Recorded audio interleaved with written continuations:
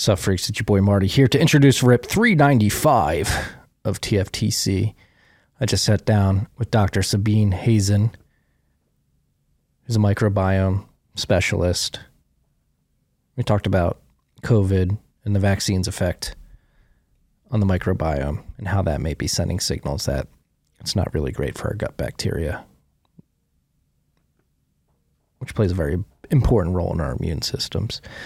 Needless to say, this one will not be on YouTube. So if you're listening to this, it's not on YouTube. Thank you for listening. And thank you for participating in the value for value model. If you are, we have a few episodes to catch up on to read the top 4 boostograms of the last 4 rips. We'll start with number 394, Warrior Cultures, True Friendship, Bitcoin and Austrian Economics with Alex Svetsky. Great conversation. Top boost at Eric99. 50,000 sats. Thanks for the great content. Thank you, Eric, for supporting the show. At Garth, 20,000 sats. Don't mellow out too much, Svetsky. The angst is entertaining. I agree. At Mark C, 1,776 sats. Running a node. Do you want to be able to make a decision for yourself and follow through yourself? Or do you want to make a decision yourself and depend on a stranger to follow through? Very good insight. At Mark C came in at the number 4 boost too, 1,776 sats with just a fire emoji. Moving along to RIP 393, Value for Value Music with Sam and Michael from Wave Lake. Eric99, number 1 boost again, 50,000 sats. V for V, Value for Value. Shout out to you, Eric. At Mary Oscar, shout out to Oscar, co-founder of the Fountain app, where I'm reading these from. 10,000 sats. Awesome to see Wave Lake launch. Lightning bolt emoji.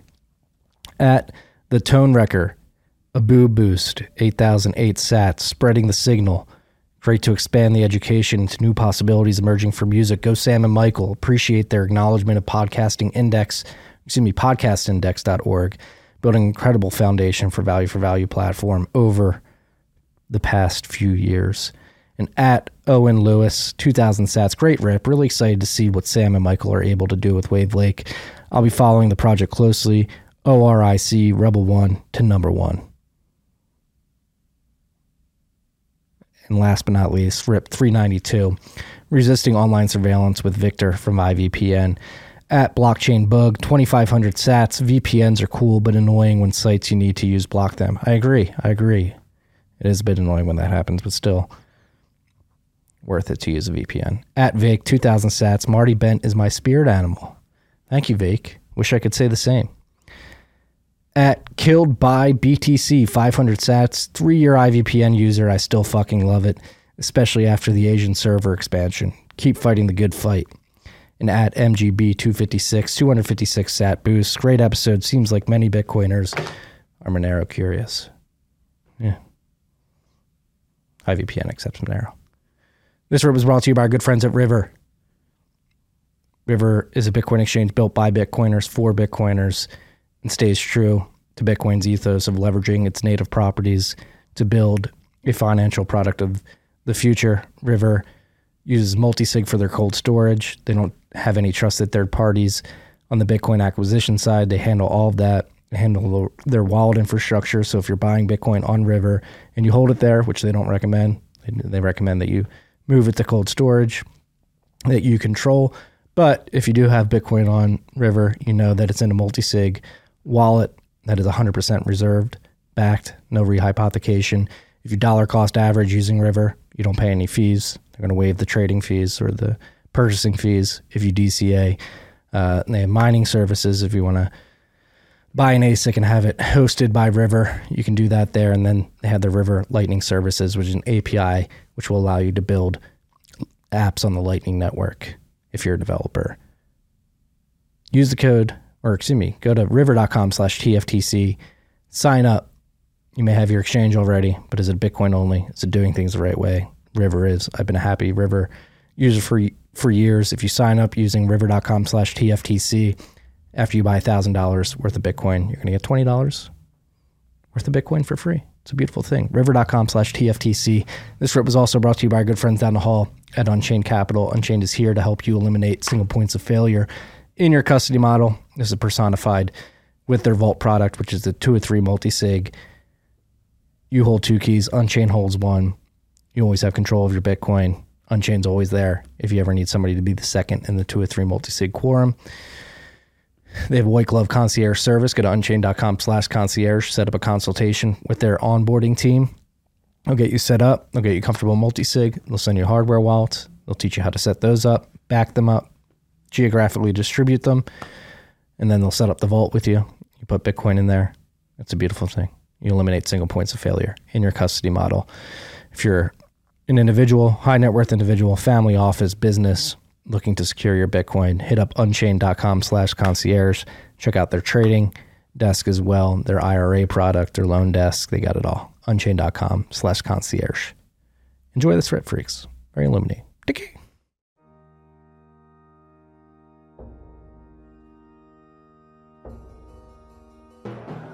You've had a dynamic where money's become freer than free.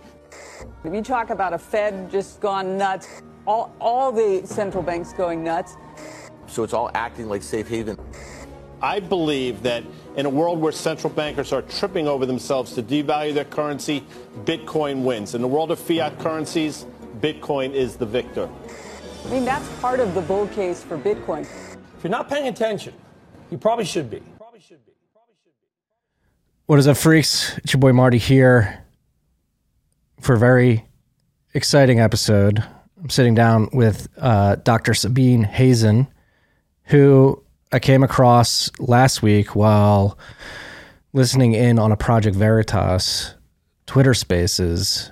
And Dr. Hazen, I think what you were discussing in that space is something I had not come across. We've been talking about the ramifications of the COVID vaccine on the show for a couple years now, and your domain expertise is microbiomes within humans, and you said that you have seen a disruption in human microbiomes after the rollout of these vaccines. Is that correct?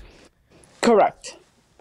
And so before we dive into exactly what you're seeing in terms of people's microbiomes being disturbed by the vaccine, I think maybe to start just talking about the concept of microbiomes more broadly. I think this is a subject that many people are a bit ignorant to, these microbiomes that exist in our bodies and how they interact with us as humans. So the microbiome is essentially, a way of looking at a group of microbes that interact with each other, essentially. So bacteria, fungus, viruses, all basically living in the bowels of humans, right? And those microbes are obviously gathered from the outside, right? We're exposed to microbes all day long. You touch the soil and there's trillions of microbes in the soil. You eat a fruit and there's trillions of microbes in that fruit. You eat a yogurt and there's trillions of microbes in that yogurt. So essentially, there's a lot of microbes that are pretty much in our foods, around us, surrounding us. And we only know a few of them, right? There's only a few that we've kind of like tackled and said, this one's a bad bug and this one's a good bug. But really, when you start looking at the microbiome, you realize that there's no such thing as a good bug or a bad bug. It's really all about the balance of these bugs, and it's all about their function, right? So every single bug has a utility, right? Kind of like every human on the planet has a utility, right? Not everybody could be plumbers, not everybody could be accountants, right? So everybody has a job that's being done that makes the planet continuing to go and continuing to move on. If you look at a microscopic picture into the gut, into the microbiome, each one of these groups of microbes have a function, right? So you look at, the ruminococcus are doing something, the clostridiums are doing something, the Bacteroides are doing something. So when you alter that balance and you get rid of a bunch of microbes, especially ones that were potentially your immunity, because immunity starts in the gut, then you have to kind of say, well, maybe that's why, I got an infection. Maybe I have an imbalance because the microbes that were supposed to be giving me immunity are no longer there, or the microbes that were supposed to digest my foods are no longer there, or the microbes that are, absorbing my vitamin Bs are no longer there, right? So we really have to start thinking of the microbiome as not only the bugs that are causing the problems and overgrown and causing dysbiosis, but also the lost microbes, right? And I think, to me, what we lose in our microbiome is more important than what we have overgrown, because what we lost is what we lost our immunity. And so when you start looking at the microbiome of humanity and you start looking at, COVID and the pandemic, I started realizing that, when you look at patients with COVID, the number one risk factors were obesity, aging process, and comorbidities like autoimmune processes, patients with cancer, etc. And so looking at those people, and you look at the microbiome, and I was doing microbiome research before the pandemic, so I kind of, had an insight on what those microbiomes looked like. And when you see people that are super healthy, they have a completely different microbiome than the people that have these comorbidities, right? So, again, questioning the idea of maybe the loss of microbes and the imbalance is what really created a problem and got us into problems with COVID to begin with. And so that was my research. That was my hypothesis from the beginning. And then, through that, came to find COVID in the stools first, because that was the most important piece of the puzzle we needed to figure out at the beginning of the pandemic. So we had already stools that we had collected from March 2020, and we discovered that COVID was in the stools of these patients that were symptomatic. And so that was the first discovery, the whole genome sequence of COVID. The second discovery was really looking at patients with severe COVID compared to patients who were exposed to COVID and high risk, and realized that there were a group of microbes that were really prominent and almost, I don't want to say protective, but almost, wondering if that's not a susceptibility marker, right? So the severe COVID had, for example, 0 bifidobacteria. And I mentioned bifidobacteria because that's a bacteria that's present in your probiotics and in your good yogurts. And then the non-severe but high-risk, exposed, asymptomatic, negative for COVID, non-vaccinated, had high bifidobacteria. So that was the first thing, was, wow, so bifidobacteria, I should really pay attention to the bifidobacteria, right? Because one, it's $1 trillion industry of probiotics. So obviously it's got a role in immunity because we've made such a big deal out of it, selling all these probiotics, right? And then the second thing was the difference between, the babies had so much bifidobacteria and the old people had so little. So even the process of aging was loss of bifidobacteria. And then from there, discovering vitamin C increased the bifidobacteria. And then ivermectin being very similar to bifidobacteria in the sense that it's from the same phylum, the same group of microbes. Ivermectin is a fermented product of a bacteria called Streptomyces. And so, when I looked up Streptomyces being from the same phylum, Actinobacteria, as bifidobacteria, I said to myself, maybe one feeds the other, right? Because in the world of the microbiome, it's all about, microbes together, right? So it's always one suppresses one microbe, one increases another microbe, one feeds another. It's all about that relationship between microbes, really. And so when I saw that, I said, maybe that's why ivermectin is working in my patients. And remember, I was doing the clinical trials on ivermectin doxycycline with the FDA watching me. So I was seeing, I lost no one on the pandemic, even though I was running the clinical trials, placebo-controlled trials, where, one group was getting ivermectin doxycycline, the other one was getting nothing. And then And those people, and basically no one died. I monitored those patients. As soon as their oxygen started dropping, because they were probably on placebo or whatever they were on, because I didn't know, I was blinded, then right away I would treat these folks with how I knew to treat, with ivermectin and also added other products like hydroxychloroquine, Z-Pak, because these people's oxygen started dropping and they didn't want to go to the hospital. So when I started treating people with low oxygen and one after the other, they survived. And in fact, I started posting on Twitter the before and after. I mean, imagine the confidence of a physician to ask your patient that's crashing to take a picture of his oximeter, right? And then also to see that oximeter going up after treatment, knowing that it was going to go up. Like in my gut, I knew these patients were going to be fine. You know what I mean? So to me, when I saw that, I started publishing the paper that ivermectin helped patients with hypoxia. And then from there, ivermectin combination therapy, because it's not a one drug at this level. When your oxygen is low, you got to put everything in the fire to turn it off. And then from there, I started looking at the microbiome of patients that were vaccinated before and after vaccination. And, the first focus again was, what's the bifidobacteria doing? And when I started seeing that bifidobacteria was dropping post-vaccination, I started asking myself a question. Well, is this why people are catching COVID after being vaccinated? Are they dropping their immunity? If we assume that, bifidobacteria is a big component of your immunity in the gut, is this the reason these people are having COVID? Is this the reason these people are having problems? Neurological problems, doctors on the front line of treating patients, were noticing CMV encephalitis, herpes encephalitis, ALS, Parkinson's, and they all were questioning because it was such short term after the vaccine. They were all these neurologists would call me and say, what do you think? I'm seeing CMV encephalitis. Do you think it's from the vaccine? And I'm like, well, it's possible, because I've done clinical trials. I've done like 300 plus clinical trials between me and my sisters.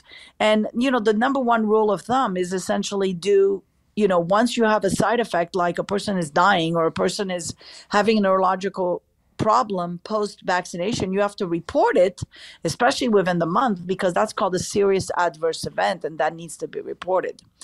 So basically, that's been my path. I started being very concerned when I started seeing the microbiome of babies, and probably why I started becoming more vocal and more on all those spaces, because I was seeing that the bifidobacteria of babies born to moms who were vaccinated and breastfed was affected. So, babies are supposed to have 90% bifidobacteria in their guts, and these babies were born with zero. And so that's when I started speaking and I started coming out, because if you wait for me to publish the data, a lot of people are going to die, and the future of humanity is bleak.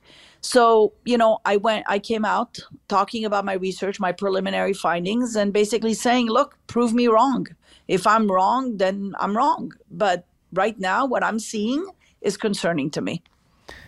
So do you have a hypothesis or a thesis for what exactly is in the vaccine that is destroying this bifidobacteria? Well, I think the spike protein acts as a bifidophage, as a bacteriophage. I think it goes in and probably destroys the bacteria. So I think that's the only explanation that I can see. And what's interesting is when you look at long haulers and vaccine injured, they're very similar in their presentation. And I know people say, well, COVID, it's not COVID it's not the vaccine that caused that, it's COVID, right? But, what if it was the spike protein in COVID that caused that, right? What if all this was a spike protein injury, right? And so therefore the spike protein is probably not the best solution as far as vaccination, if the spike is the issue, right, is the problem. Yes. And originally, correct me if I'm wrong, but it was being marketed that the vaccine and the spike protein would stay isolated into the part of your arm that it was injected. So the fact that it would be affecting the bifidobacteria in your gut is a bit alarming. Well, and this was the the misinformation, if you want to put it, that was actually told, and the poor marketing to sell a vaccine, that anybody that's a scientist or a doctor with a critical mind should have really paid attention to that, because nothing just stays in a deltoid, right? You put something on your skin, that skin is going to get that thing is going to get absorbed by your blood, and your blood is constantly traveling, to the brain, to the heart, and then eventually to the bowels. And then from the bowels, there's a circulation that occurs as well, right? So the concept of, well, the vaccine is only localized in a deltoid. Well, that would be great if the deltoid was by itself without any blood supply or nerve supply, but that doesn't happen, because the human body is basically created that there's blood that circulates constantly, and that brings all these microbes back to the colon to be, re-looked at and either recirculate or put back into the septic tanks. So I think that's, to a person that's basically doesn't know any anatomy, that's a very, interesting concept, and a very, a narrative that's very simplistic. However, to anybody that's done biology or anatomy, they should know better to know that anything you put in your skin ends up in your gut, ends up in your heart, ends up in your all over the body. The blood vessels circulate. Yeah, I mean, I'm not well versed on biology or have a medical background, but that always seemed suspect to me, and that just dovetails into the whole overarching conversation of the, like you brought it up, misinformation. There was an attack on doctors like yourself that is still ongoing to an extent. Like, we won't be able to post this on YouTube because it'll be considered medical misinformation by the YouTube curators, whether it be ivermectin, recommending that people take high doses of vitamin C as a preventative measure, hydroxychloroquine, vitamin D. Like, for some reason or another, from the onset, it was always, you got to get the vaccine. Well, you couldn't even talk about works. vitamin D or vitamin C. You'd get sued. I mean, you saw that physician that's getting sued by the government for bringing up vitamin D. So I think there was a misinformation campaign that was created to sell a stock. That's what it comes down to. I think this has done a disfavor to humanity, because we're not computers where we can just put an antivirus into the computer and then it stops, and it starts working again. The human body is much more complex than that. So if you create a synthetic vaccine and you create a synthetic, spike protein, that's not really the body's gonna recognize this as being foreign, and the microbiome is gonna recognize this as being foreign and reject it and create a superbug to fight that non-natural spike protein. And that's basically what it is. So, we talk about, narratives, and look who the narrative is coming from. I mean, I'm arguing on Twitter with people that don't even have a medical degree or a biology degree for that matter. And so I have to constantly remind myself, wait a minute, I'm the MD with the education. Why am I arguing? I mean, it's like me arguing with a contractor about how to build my house. Well, I have no idea how to build a house, right? I've never done it. Why would I argue with a contractor, right? I wouldn't. So, and the thing is, the narrative has really gotten so, disgusting, to the point that when you see commercials now, I mean, this morning, I saw the commercial of Martha Stewart chopping a pineapple and basically saying, well, I'm so glad I got boosted. And the whole time I'm like, why is Martha Stewart, of all people, that doesn't have, the best, health wise, right? Looking at her, giving advice, first of all, giving advice. And second of all, she's not a medical doctor. Why is she influencing people to get vaccinated and boosted? She should be influencing people on how to improve their microbiome, how to eat healthy, how to lose weight, because weight is what got us into this problem to begin with. So, when I see that, and I see that influence, using a celebrity to influence people to get boosted, I have a problem with that, because we should be influencing people to get into health, to exercise, to lose weight, not to like keep eating, drinking, using drugs, and creating a system that is constantly a patient, and burning out the physicians that are trying to help these people, because unfortunately so many diseases are on the rise. And it starts with obesity. Diabetes is on the rise. It started with obesity. The fatty liver is on the rise. It starts with obesity. Heart attacks, etc. So I think we have a job as society to be a little bit more conscientious. And I think, it's time to stop the noise and stop the people that do not know what they're talking about to talk. They need to stop talking. I agree. But do you think, particularly in the last 3 years, it seems like there was a divide driven in the medical community? You had that whole trust the science meme. And I've had many doctors on, like yourself, who are putting out messages very similar to the one that you're putting out now. But there does seem to be part of the medical community that is bought into the narrative being put forward by the World Health Organization, the FDA, the CDC, the big pharma companies. And from your perspective, has that created a lot of confusion and led people astray in the last few years particularly? There's definitely been a division that was created. Marketing 101, if you want to sell something, you got to create division, right? Controversy sells, right? I mean, that's how, when you see these people that have such polarizing personality, they're hated and they're loved. They're either loved or they're hated. There's no in between. But what happens is both parties are talking about them, right? Because the ones that hate them so much because of their polarizing personality are talking about them, and the ones that love them so much are talking about them. So there's a controversy that gets created that gets that person that is polarized to be on stage. On top of that, you add, controversial topics like, the gender, like the politics, your favorite politics, then the race, the Black Lives Matter movement and all that. That was all mixed into the whole pandemic. If you'll remember, and I think it was during Delta, we had riots in California. And the whole time I thought, my God, I'm dealing with riots and I'm dealing with COVID and I'm risking my life on the front line. I mean, come on. It was just too much, right?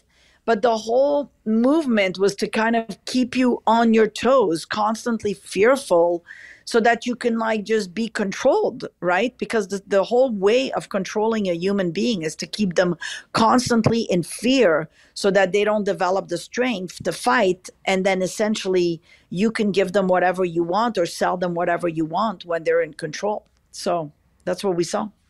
Yeah, there was no logical consistency. Thinking back to the protest of the summer of 2020, it was okay to go protest. I think they made an official statement that since they're outside. I mean, it was kind of funny because on one hand, they were saying everybody needs to be masked, everybody needs to be quarantined, but yet here we are protesting. I'm like, really? It was chaos. It was pure chaos. But again, they needed the chaos to kind of get their distraction, to get the distraction so that they could start, manufacturing all these vaccines and start getting, all the plan into motion to sell. So, Yeah. And they're still pushing it. And they're pushing it on children. They're pushing it on pregnant women. But you seem to think that this vaccine campaign needs to stop. Well, I think they stopped. Like yesterday, there was news that in California, the mandates for children is done. Like it's over. That's good to hear. Yeah. So I think it's going to stop. And listen, the thing is, they played with something they had no idea what they're doing, and it backfired. And not only that, it's backfiring. It's going to backfire even worse because now the immunity of humanity is kind of messed up because we've killed a bunch of good microbes that were needed. And what's going to happen is there's going to be other bugs coming in that are much stronger, and at that point, what do? You're going to create a vaccine for the next fungal infection that occurs, because right now there's a bad fungal infections in the lung that's occurring, right? So I think at some point we got to just let doctors be doctors and step away from the whole, over dramatizing, and give people confidence and hope that they're going to be fine, because it's really about following the light and not the darkness. It's about having hope that we're going to be fine, regardless whether you were vaccinated or not vaccinated. You're going to be fine. I think we need to have that hope as humanity in order to heal. Enough of the fear factor. Whatever will be, and people will deal with it, and doctors will be on the front line taking care of patients like they always have, taking care of heart attacks and taking care of GI bleeders. Those have not disappeared. Taking care of cancers, those have not disappeared. So, we need to pay attention to those diseases now, because, COVID is something that just stopped and interfered with everything. And there's other people that are suffering. Mental health is through the roof right now. We need to deal with that. We need to help people through this mental crisis that is happening all around us. So, this is time for healing. It's time to understand science, to do the science properly, and to basically bring balance back into the planet. Stop the destruction of good microbes. Well, on that topic, the destruction of good microbes, if the vaccines have sort of destroyed some of the essential bacteria in people's biomes, is there a way to build that biome back up, reintroduce those essential bacteria and microbes to begin rebuilding your immunity? We just lose her. I think we're getting censored. Hi, can you hear me? Yes, ma'am. All right, perfect. No, I was saying it's kind of like the Woolsey fire. If you remember the Woolsey fire, everything burnt and then life grew back again, right? Like plants grew back and everything started blooming again. I think in time, healing is going to happen. We just need to let it start rebuilding naturally. Oh, no. Lost her again. And, we need research, and we need to do the research properly, in my opinion, and peacefully, and not have interruptions with the media and all that, because I think the days of pharmaceutical companies interfering with the media and sponsoring everything, I think, are done, in my opinion. We really need to be a voice as people to say, enough. We don't want to hear about the commercials on television or in the radio. It's a relationship between me and my doctor, and I want to have that discussion with me and my doctor, because I think the moment that pharmaceutical companies took it away from the patient-doctor relationship and took it to the media, we left the doctor out of the discussion, and essentially the patient became the director of their health without really knowing all the complications that could happen with these drugs. So what drives you? I mean, they're not controversial to me, but many doctors that I've spoken to seem to be afraid to express these ideas publicly due to the backlash they may face from their hospital system or just other professionals in their industry. What drives you? You seem very passionate about all this. What drives me is I've been hit multiple times along my career. I've had multiple roadblocks as a woman gastroenterologist. I was the first woman to be accepted at University of Florida. Somebody said, "Oh, we don't take women in GI." And I said, "Well, I guess I'll be your first one."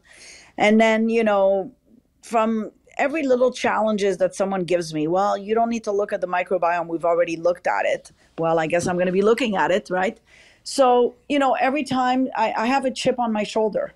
And that chip on my shoulder, I think, stems from, being a young immigrant girl that came from Morocco and grew up in Montreal and moved to California and became a Malibu physician.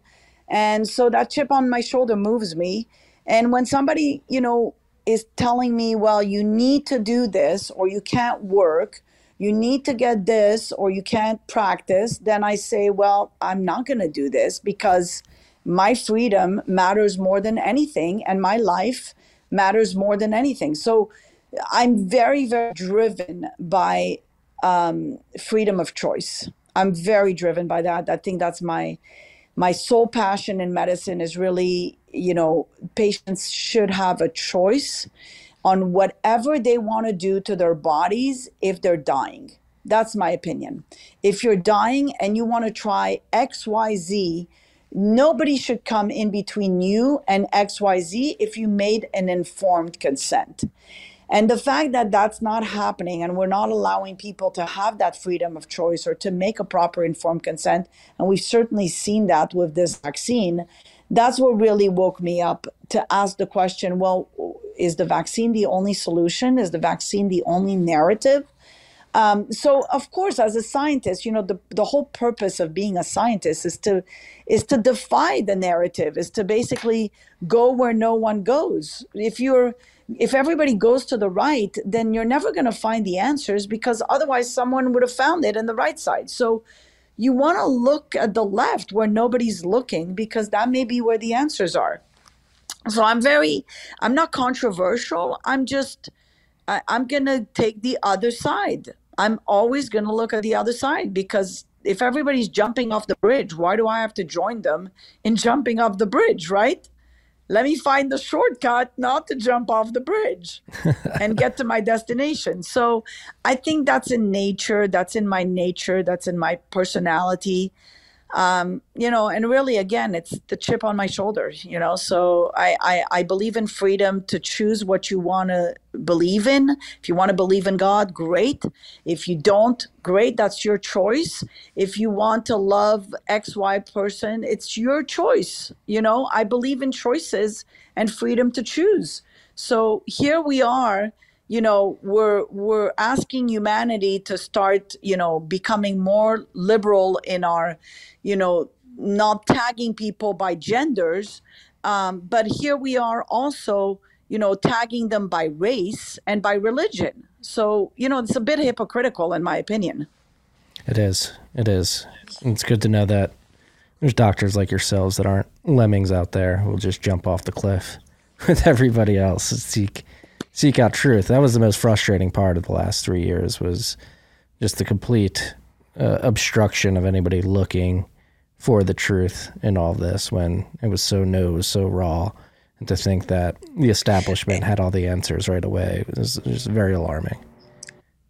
And they forget that the establishment is actually asking for answers to the people that are doing the research, like myself, When we have complications in research and clinical trials, I've been doing clinical trials for almost 3 decades. When we have complications in research, we basically go to the FDA and we tell them, hey, we noticed a complication with this medication. Obviously, if we didn't tell them about this complication, the FDA would not know about it, right? So they expect us to tell them what we're seeing, right? So when the voice of the person that's conducting the research or the clinical trial is not being heard and it's being censored and we can't even get to the FDA to be heard, there's a problem. Because ultimately, people at the FDA will tell you, they expect the doctors on the front line of research to tell them, the side effects. They don't, they're not waiting for pharma to tell them because pharma is not going to necessarily tell them the side effects because it's going to affect their bottom line, their stocks, right? But they expect us as physicians to be the vigilante. So that's what I've always been, and that's what I intend to stay. I'm not here to sugarcoat if there's a problem from a medication. I'm going to mention it. I'm the person that basically, if a patient is coughing up blood after a medication, I'm going to call the FDA and say this medication causes coughing of blood. And then it's up to the FDA to investigate and look it up. But that's what it's called, to do good research and to be ethical in research. Otherwise, medications pass. And guess what? if you're that person that's in a pharmaceutical company and you are doing nefarious things, eventually somebody's going to pass a bad drug that's going to affect your kid or yourself. So, karma is a weird thing. It comes around. So it's best to just stay righteous and do the right thing, because unfortunately, if you interfere with research when you're the patient, it's going to affect you. Yes. Doing the right thing didn't seem to be what most people were doing, particularly in the medical community in the last few years. So again, just very thankful for the work that you've been doing. And I know you've got to go here soon, but I think just more broadly, speaking of the microbiome, you obviously wrote a book, Let's Talk Shit, about the microbiome and its importance. But again, I think this is an area that many people are a bit ignorant to. What are some of the top things people should understand about the microbiome, how they can improve their gut bacteria, and how they should be monitoring that if possible? So I think right now, all we know and what I recommend to everyone is basically don't over abuse anything.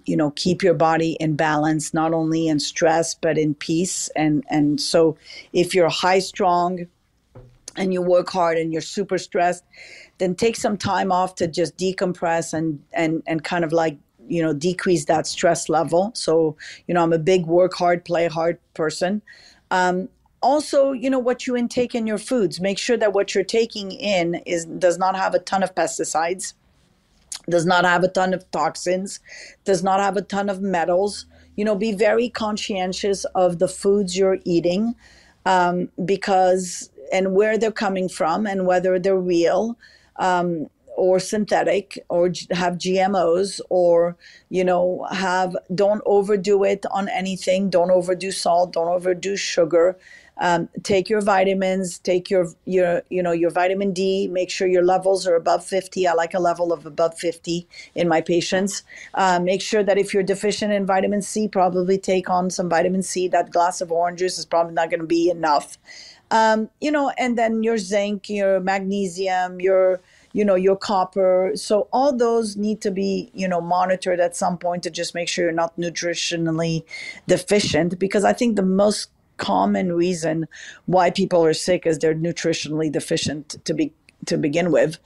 And then, of course, don't overdo it with alcohol. Don't overdo it with drugs. Don't overdo it with antibiotics if you don't need to. A lot of infections are viral and don't necessarily need antibiotics. And, kind of toughen up the body a little bit. Exercise is very important. Intermittent fasting is very good as it increases your bifidobacteria, actually, and also will decrease your weight, and it's sustainable weight loss. So, I think on the whole, those are the recommendations that I make. As far as testing the microbiome, we are not there yet. There's a lot of companies that are selling commercial samples, but those samples really don't mean anything because, let's face it, there's a lot of microbes out there and we don't know what they do at this point or at this stage of the game. We're at the beginning of the research on the microbiome and disease. We are doing it. We're doing 57 clinical trials on the microbiome and every disease. So we're looking at,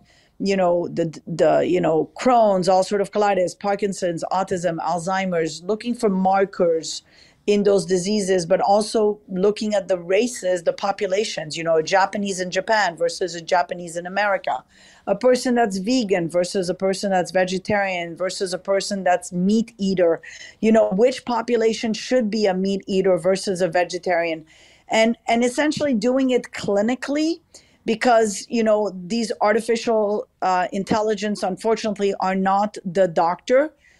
You need a doctor to take the proper history from the patients. A lot of patients will drink alcohol and say they don't drink alcohol, but it's up to the doctor to get that history from the patient.